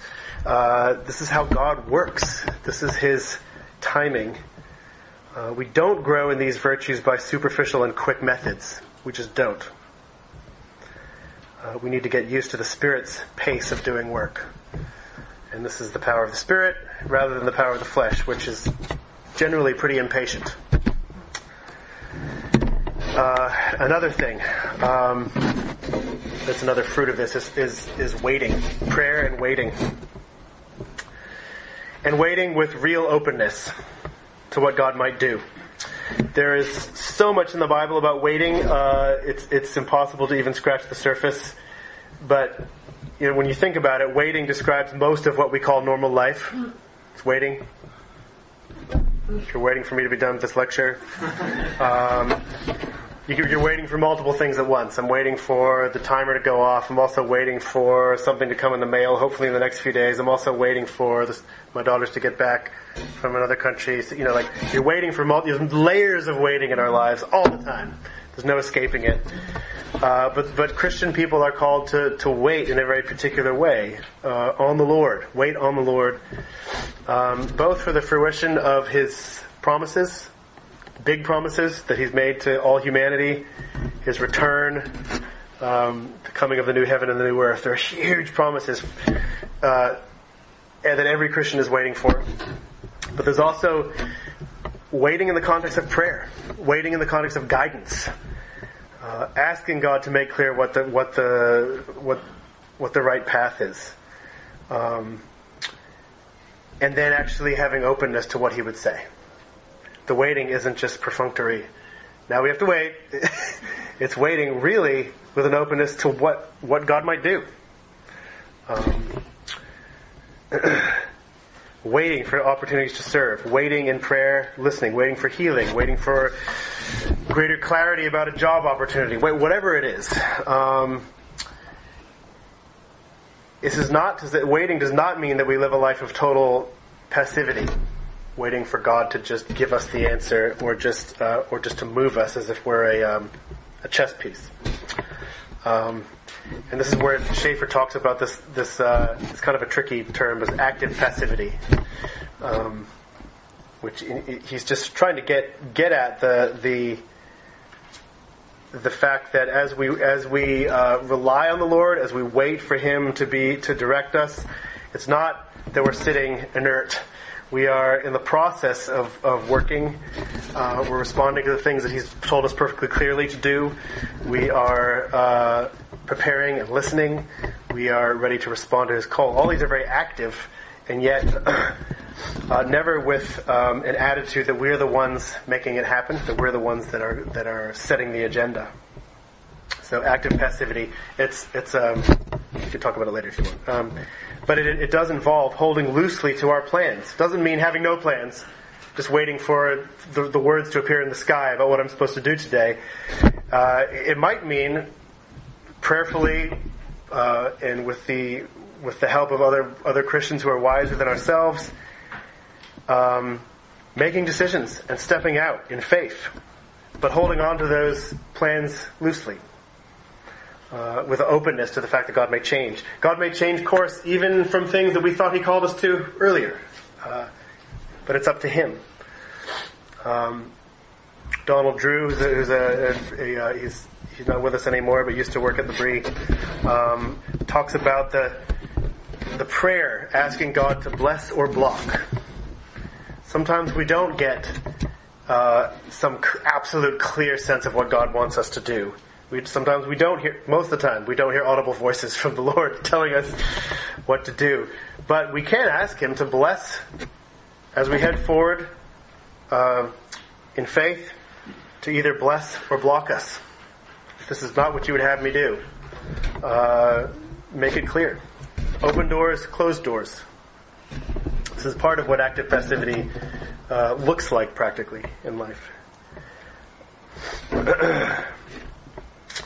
I think also living in the power of the Spirit, I think it's also important to conceive of I just call it a theology of participation. Doing the Lord's work in the Lord's way leaves no room for the I want God as my wingman mentality. Instead, it requires us to consider what God is doing already. What is the work that God is doing around me right now, and how can I participate in it using the gifts that He's given me? So the question is, and we see this in L'Abri, I think we remind ourselves all the time that this is God's work, not the work we are doing for God, not just that, but literally the work that God is doing, that we have been drawn into. L'Abri is not, and it wasn't in the beginning, Francis and Edith Schaeffer didn't come up with this great game plan, this great ministry model, and flesh it all out. It grew completely in this very bumpy, haphazard, sort of organic way. Really growing out of their own hospitality, literal hospitality in their home, but also the hospitality of their persons and their ideas and their willingness to engage with people's questions. And what is known as L'Abri today grew really under the Lord's guidance out of that, not because there was a game plan. So a theology of participation is about being used by God for God's purposes. It's to actively resist the instrumental view of God we talked about earlier, where God functions as a tool to help me get what I really want. The Lord's work and the Lord's way is the opposite. What is your agenda, God? What is your vision, God? How do you want to use me to contribute to your goal? I am the instrument. How do you want to use me? Okay, this is moving to our last section here. I want to just talk a little bit. I'm from Massachusetts, and so people from Massachusetts often have just a problematic view of life, and when they hear a straightforward statement, they kind of like look doubtful. So this is the section that I entitle "Yeah, but." It's the "yeah, but" section because you're kind of like, yeah, but what about this? What do you mean? It's a very Massachusetts thing to do. Is Schaeffer pushing some sort of charismatic agenda, relying on the power of the Holy Spirit? Are we to expect some sort of extraordinary, the Holy Spirit's going to move and blow the roof off this place with some crazy dramatic display of power?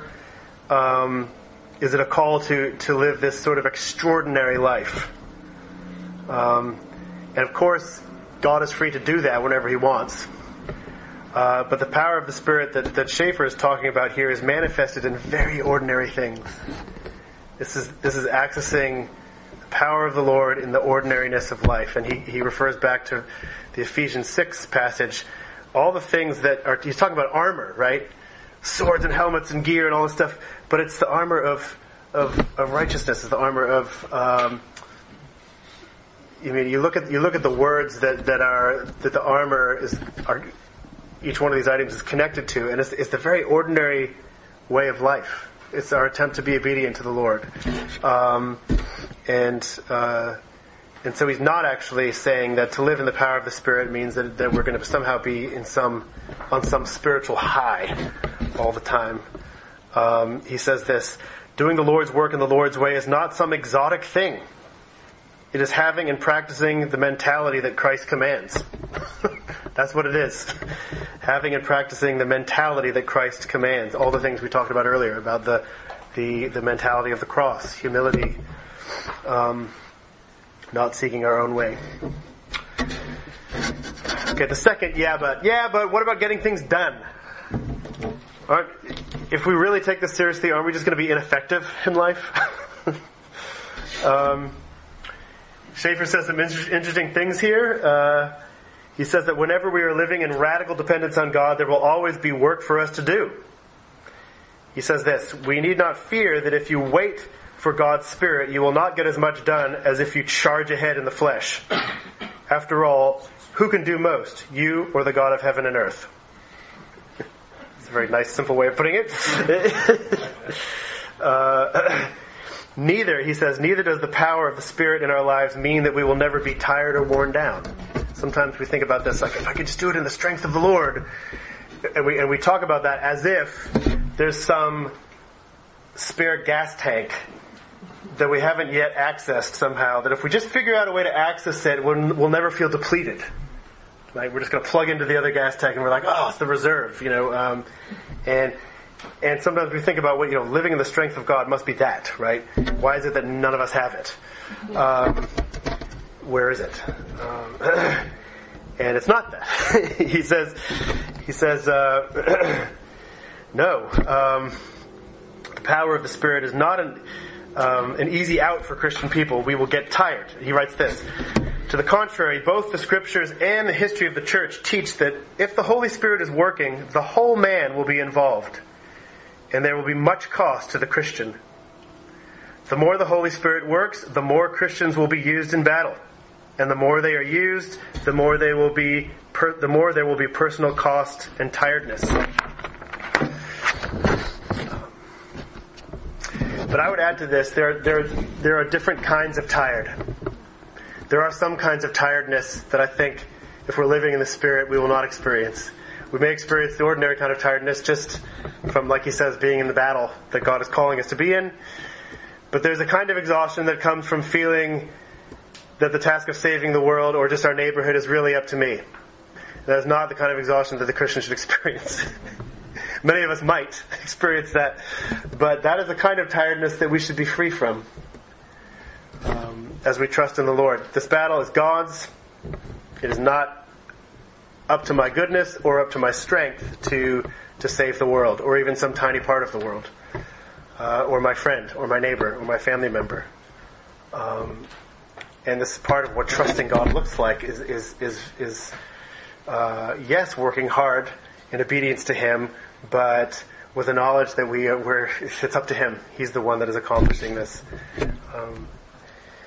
The tiredness of feeling that we have to prove ourselves to God to get His approval or His attention or His love. That's a tiredness that Christians should not experience, even though we do.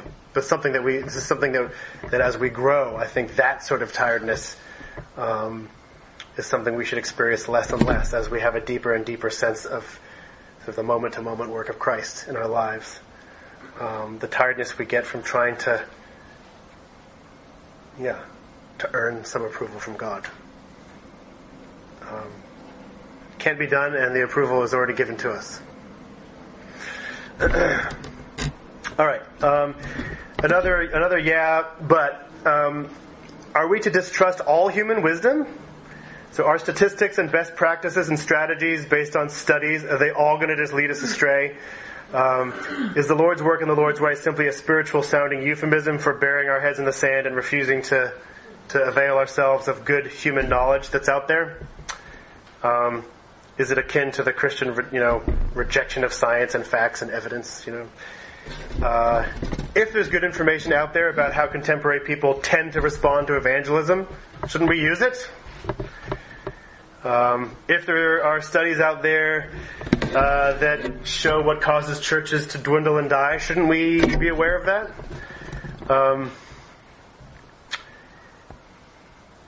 These things are not bad in themselves necessarily, and I think that's the main point. You keep coming back to it again and again. Having an awareness of how the world works, having an awareness of statistics and techniques is not a bad thing, but it really does come again and again and again to the question of trust. What are we actually trusting in? Is this our hope? This statistic, this technique, this method, is this our hope? Are we putting it in the center?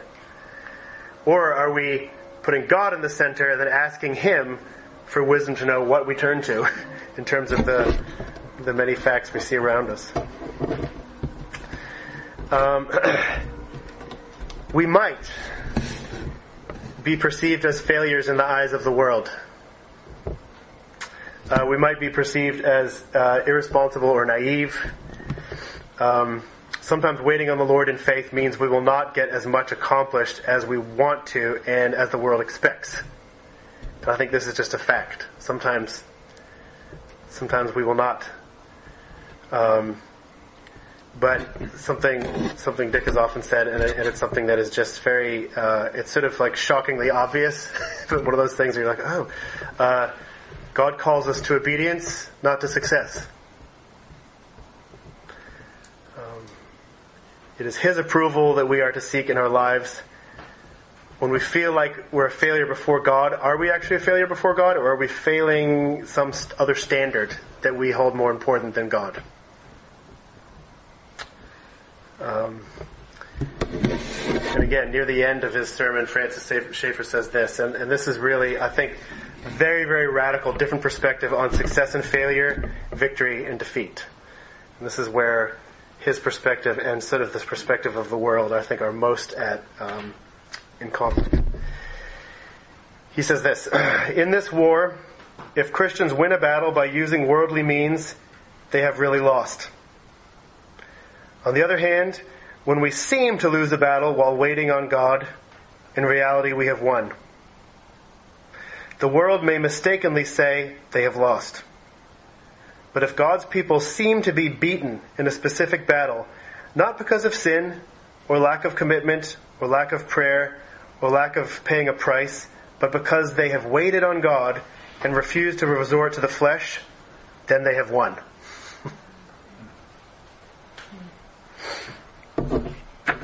So, I think this takes a lot of preparation in ourselves. We need to prepare ourselves for being willing to say, everyone around me and even voices within myself want to call this a total stupid loser of a failure, right? And yet,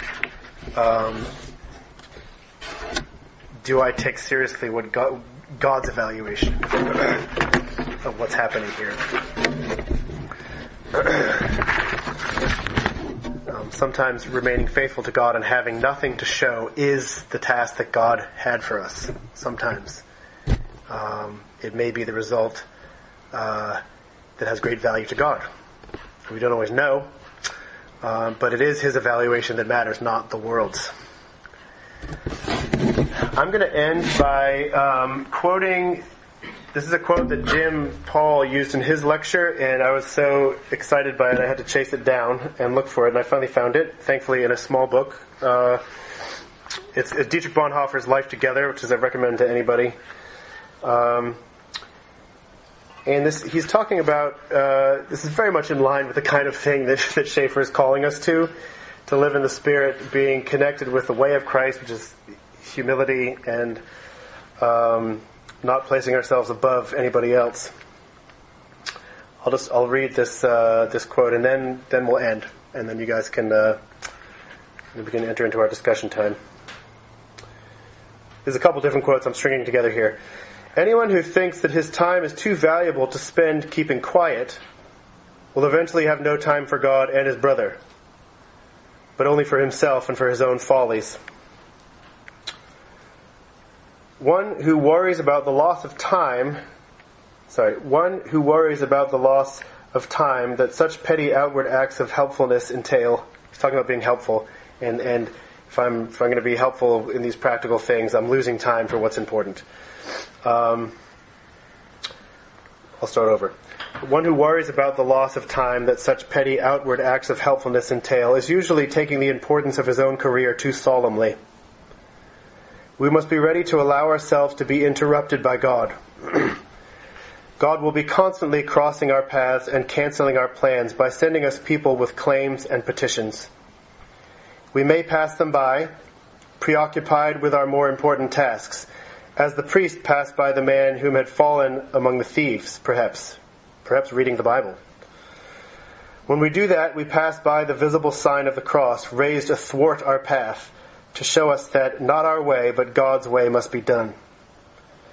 It is a strange fact that Christians and even ministers frequently consider their work so important and urgent that they will allow nothing to disturb them.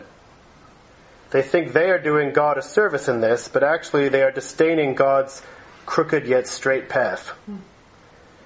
They do not want a life that is crossed and balked, but it is part of the discipline of humility that we must not spare our hand where it can perform a service, and that we do not assume that our schedule is our own to manage, but allow it to be arranged by God. I love this kind of openness, because this is practically what it often looks like. In L'Abri we often talk about I have this idea of everything I need to get done. Nikayla may have a morning where she needs to balance the books and do the taxes and pay the bills. And I may have a morning where I need to work on a lecture. And that's our work that God's calling us to, right? And then somebody knocks on the door and needs a new MP3 player, and it doesn't work, and then something's wrong with the computer, and then someone comes with a package and needs it signed for, and before you know it, the morning's gone, and you didn't get your job done. And the thing that we remind ourselves of, the interruptions are the work. That's what it is. Yeah, you do have to get these other stuff done, eventually, but the interruptions are not an interruption from the work. They are the work. They're part of it. Anyone who works with real people knows that this is true. With people come interruptions. with people come inefficiencies. And Bonhoeffer is saying that, I love the wording here, the crooked but straight path of God. This is what we have to be attuned to and to respond to. That's where I'm going to end. And for those of you who are new to L'Abri, this is a time where you can guilt-free, you can walk out of the room and go home. That's totally fine. There's no pressure to stay. But if you do want to stay, you can stay and have a discussion and ask questions.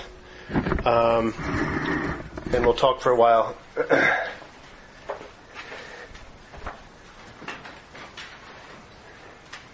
there any thoughts?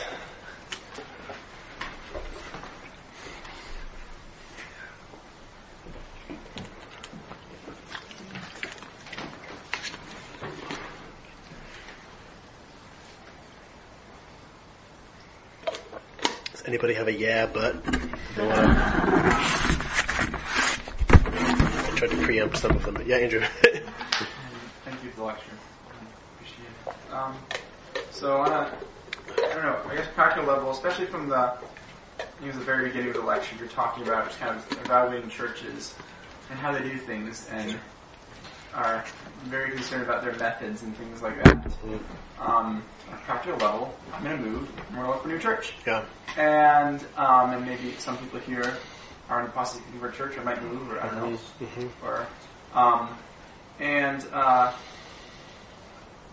don't know. I know it's a very, very big question, so I'm not expecting to tackle the whole thing, but especially in this whole thing of just trying to, you visit a church, right? And you can only learn so much of just visiting a church once or twice, but how do you kind of,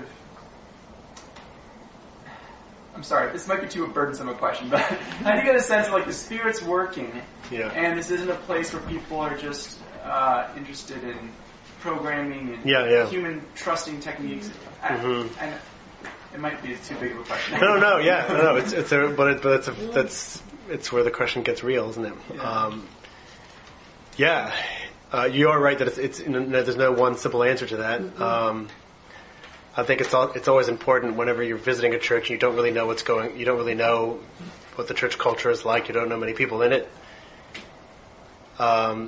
It's not as if we are sitting on some objective throne evaluating whether a church is operating in the power of the Spirit or the flesh. We, in the process of evaluating churches, can either operate in the power of the Spirit or the flesh also. In other words, I can be judging this church by some standard of my own that isn't necessarily God's. And so I think we just have to be very humble, and whatever our first impression of a church is, we need to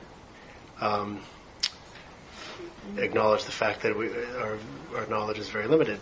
We don't see. We could look around and see this church is made up of these people are hypocrites, they're a mess. But we also, God must not be at work here. Well, given what we said about the pace that the Holy Spirit works in people's lives, God might have brought those people a long way already. We're seeing them at one moment in their life, and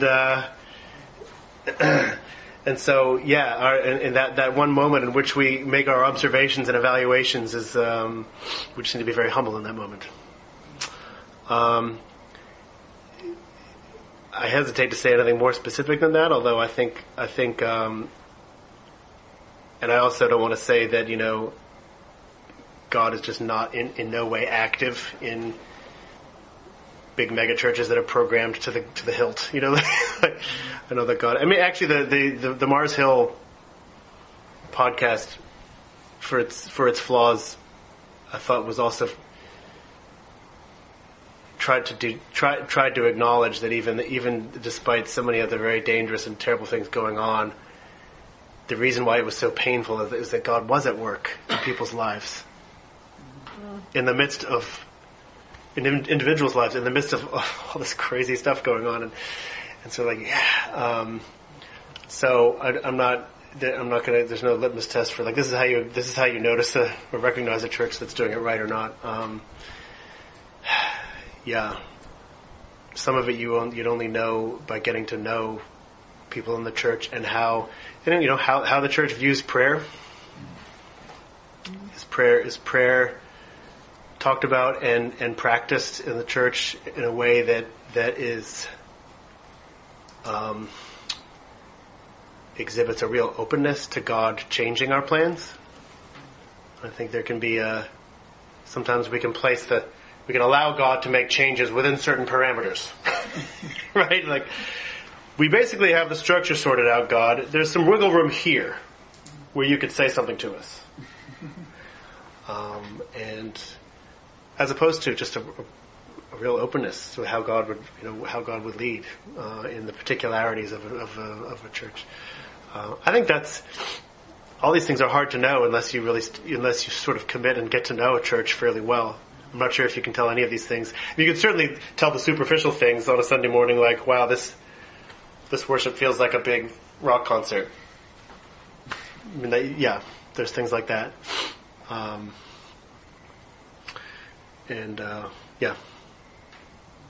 Yeah, Sarah. Ben, do you think, I'm just thinking of how to answer Andrew's question too, and I'm just wondering if being able to ask a church leader how decisions are made in the church it could lend insight into, how does a particular church make space for prayer, communication, involvement, who's involved in decision making, how fast go. I just think like corporate decision making, it's just, I mean, it varies, of course, church to church and denomination to denomination, but I think how decisions are made is often an area where some of this starts to really get fleshed out in communities. And obviously, like the church government and the denomination and everything and how that works would impact that conversation a lot. Is it like in Massachusetts, is it a congregational church in which basically the congregation votes on things, or does it have some governing body? But the real question, I mean, that in a sense isn't the issue. I guess the sense is, well, how whatever the governing body is, what is that governing body's relationship to the guidance of the Holy Spirit, right? Whether it's in the local congregation or whether it's on a broader presbytery or something. That's a good point. Yeah, Andrew, do you want to come back on that? I mean, it's it's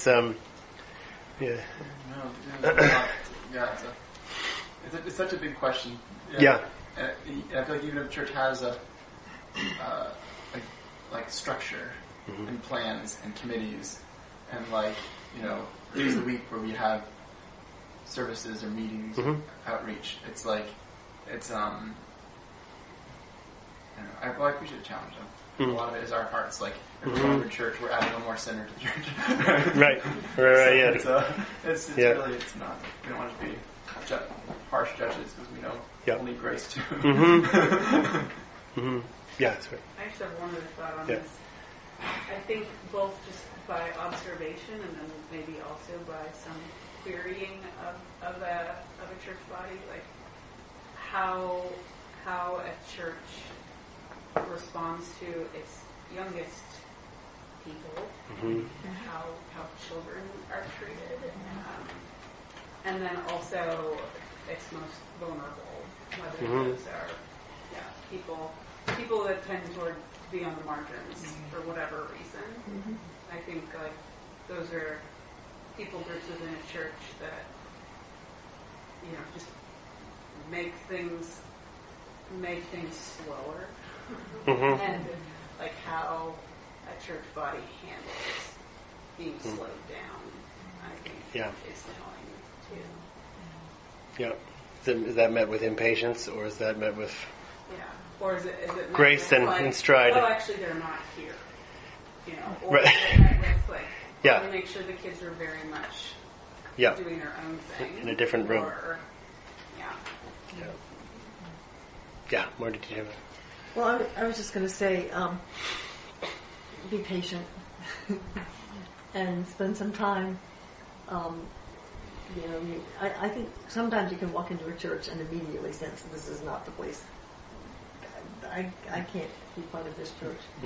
But I think you just give yourself some time to try to go to different places. You know, you don't probably know yet what the options are, what the churches are in the area, but to be patient and give some time to a number of different places that are. I think that there's a lot to be said for being as local as possible.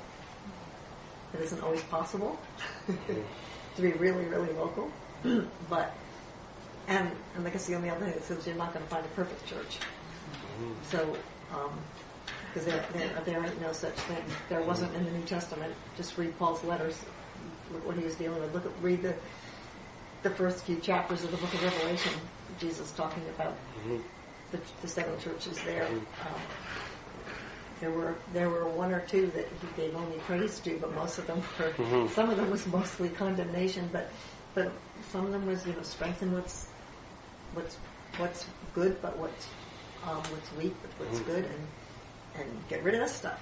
So different people feel like this is a church. This is an imperfect church I can work in, and I can be part of, and I can contribute to, and I can learn from, and I can be part of the community. But give yourself some time and don't feel like you have to make a decision instantly.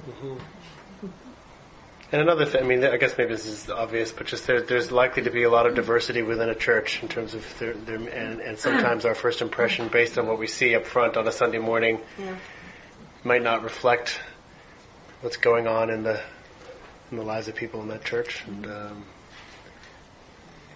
I just this is something that, going back to my hobby horse of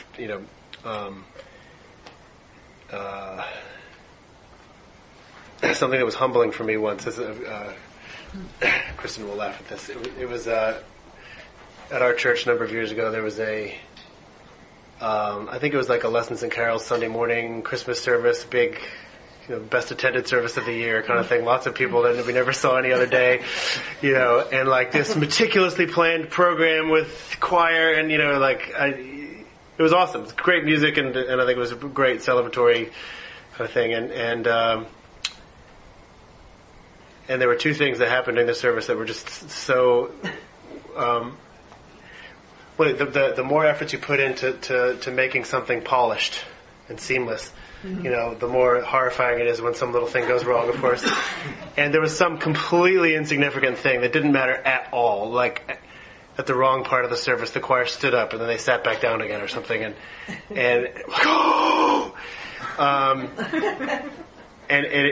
because to some degree, you don't want unnecessary chaos. You don't want there to be distractions from people worshiping the Lord. And there's reasons why we plan things like this, and it's not bad to do that. But to hold loosely to what it is that actually is going to be effective, and not have a rigid idea of what's effective. Because lots of people enjoyed the service, but one person came up to me who had never been there before and said, "I was uncomfortable doing this service until that happened. And then I realized that you could be just an ordinary human being and be here." And I was so thankful for it. And then of course you're like, oh, okay, well clearly God is doing something in the life of this person and maybe many other people who didn't come to mention that. And God's standards of what's effective and what's actually working in someone has nothing to do with my standards of how the service should have gone, right? And so it was, and it's not that all that planning was pointless and we shouldn't have done it, but it was just it's not the ultimate, it's not our ultimate hope. It's not what we're putting our trust in here. Our trust is in the Lord to do something with what we offer, and whatever that something is. And in this case, it was our screw up. Yeah. That I think it was the same service. It might have been the same service in which Jim Pocock, our pastor, for the last hymn, "Joy to the World," he went up to the mic and said, "Sing out lustfully." He liked to use the word lustily, but he just got it wrong. When it counted, he got it wrong, and it was so funny. And I was just like, and everybody stood up and sang, and it was awesome. But it was, I was sitting next to someone. Did he just say lustfully? Yeah. There No, this reminds me of we've been minority members of the Black Church for a very long time, and one of the things that we've really appreciated about it is very much in keeping with what Andrew said, is that back before COVID, when there were lots of choirs and children's choirs and children getting up and doing solos and all sorts of things, if somebody was up in the front to either talk about something or lead in prayer or sing, and they stumbled or they lost their lines, rather than there being this sort of, ooh, the whole congregation would say, that's all right, take your time, it's okay, take your time. We'd never been in a church like that. It was just so reassuring. It was just sort of expected. This is not a perfect performance, just it was just something. Not a lot of awkward silences at your church. No. It's all right. Yeah. But that was so. I just have found that so refreshing. So rather than sort of this sort of help something terrible just happen, it's just take your time. It's very human. Yeah, just very human and very. Described to me as a cringe moment. Oh yeah. We shouldn't have cringe moments in the church. That'd help us. That'd help us.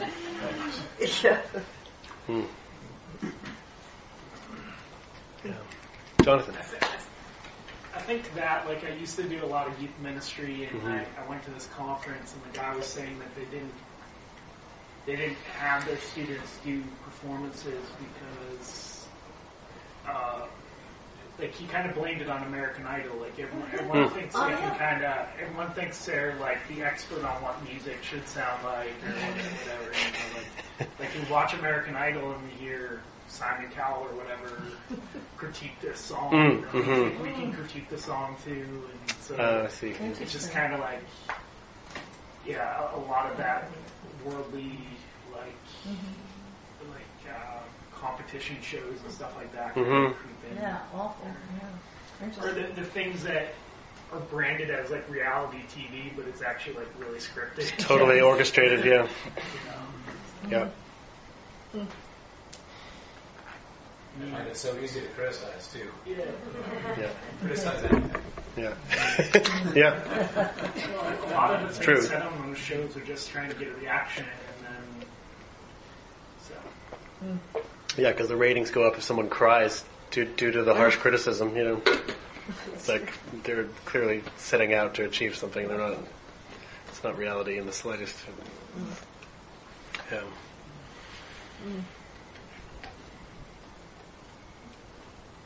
Any other thoughts?